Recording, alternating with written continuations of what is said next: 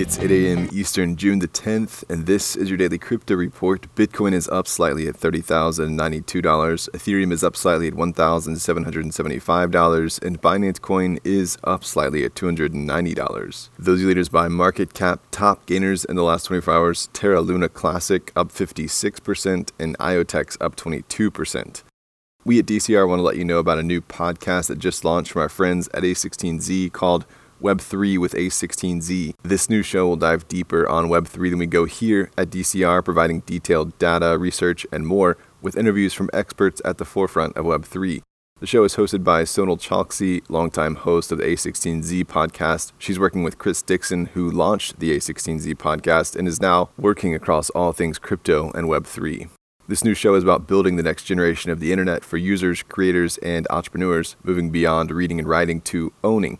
Listen to Web3 with A16Z on Apple, Spotify, or wherever else you podcast. Well, Jay-Z and Jack Dorsey have unveiled a Bitcoin Academy for Brooklyn public housing residents at the Marcy houses, which will offer Bitcoin-focused financial literacy courses beginning this summer for children, teens, and adult residents. This is an initiative in the neighborhood where the business mogul grew up, beginning June 22nd and running until just after Labor Day. The program will be taught by Black Bitcoin billionaire founder Lamar Wilson and Anasia Roberts, founder of the first African-American and woman-owned crypto exchange and education center in the U.S. About the program, Jack Dorsey said it could be expanded, saying there's much more to come soon. Well, the SEC is looking into whether Terraform Labs violated U.S. laws with how it marketed UST and Luna after the project crashed last month. Functionally, the commission is studying whether investor protection rules were violated. Well, MasterCard has announced that it's partnering with Immutable X, Candy Digital, The Sandbox, Mintable, NFT Gateway, and MoonPay to enable NFT commerce, with an EVP of the company weighing in, saying we're working with these companies to allow people to use their MasterCards for NFT purchases, whether that's on one of these companies' marketplaces or using their crypto services. Apparently, in MasterCard's own research, they surveyed 35,000 people across 40 countries and found that 45% of the respondents had bought an NFT or would consider doing so, and that around half of them wanted more flexibility in payment methods. Well, PartyDAO has raised $16.4 million in a round led by A16Z. The DAO is behind an NFT bidding platform called PartyBid, which allows multiple people to buy and own fractions of digital assets by pooling funds and sharing ownership. And finally, Bloomberg has expanded their terminal data coverage to include 40 new cryptos, bringing the total to 50. This will enable clients to access and monitor intraday pricing for cryptocurrencies,